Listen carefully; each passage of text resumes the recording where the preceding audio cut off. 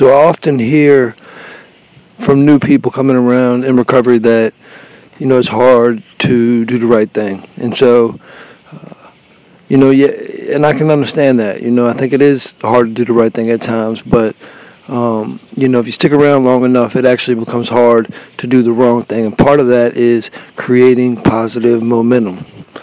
Okay, and so if you can picture this for a minute, when we were kids, we had a pool in the backyard, right? And so we would get in this swimming pool, and we would all go around in a circle as fast as we could, and we would make what we call a whirlpool.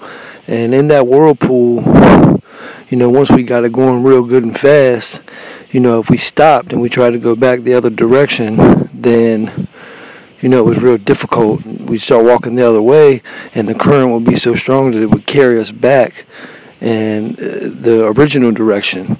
Why? Why is that?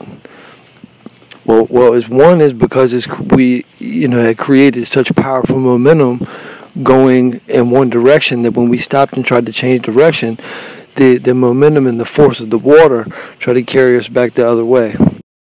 Recovery is the same way, in the street life and the drug use and, just all the negative habits, that we have been doing were much similar to that. I had been living the life that I was living for so long, going to jail, using drugs, terrible financial habits, dishonesty, all these negative things I had been doing and had been practicing them so long that they created a negative momentum in my life. And so when I got into recovery, I had to start going back the other way. And so I came in and out for about 10 or 11 years or so.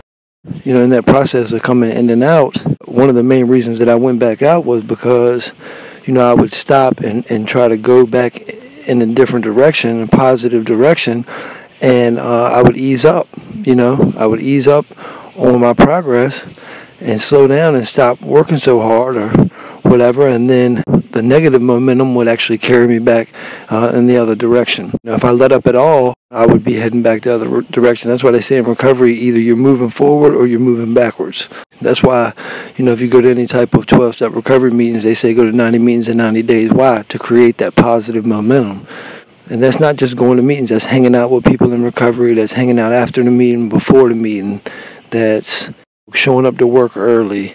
That's practicing good financial habits. That's waking up early. That's all these habits that are contrary to my old habits, because you can't undo a bad habit, but what you can do is replace it with a good habit, right? And habits take time.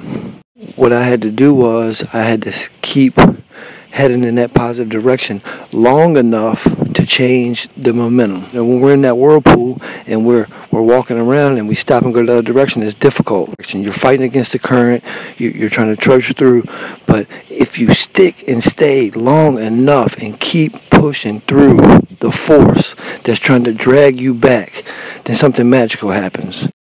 The tide begins to change, right? And eventually what happens is you create a new momentum, going the opposite direction, right? And here's the hit, right? When we get into recovery, typically we go to places, get around a group of people that are moving in the same direction as us, right?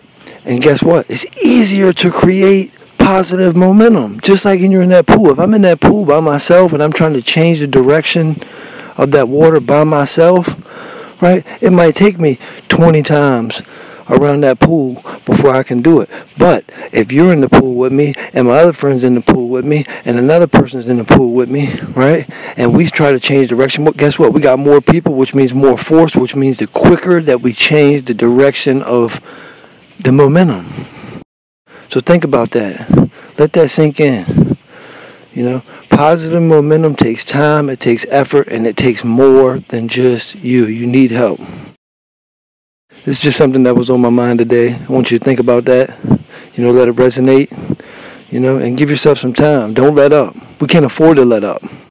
We are in a fight for our life, and we're going to win. Today, keep winning.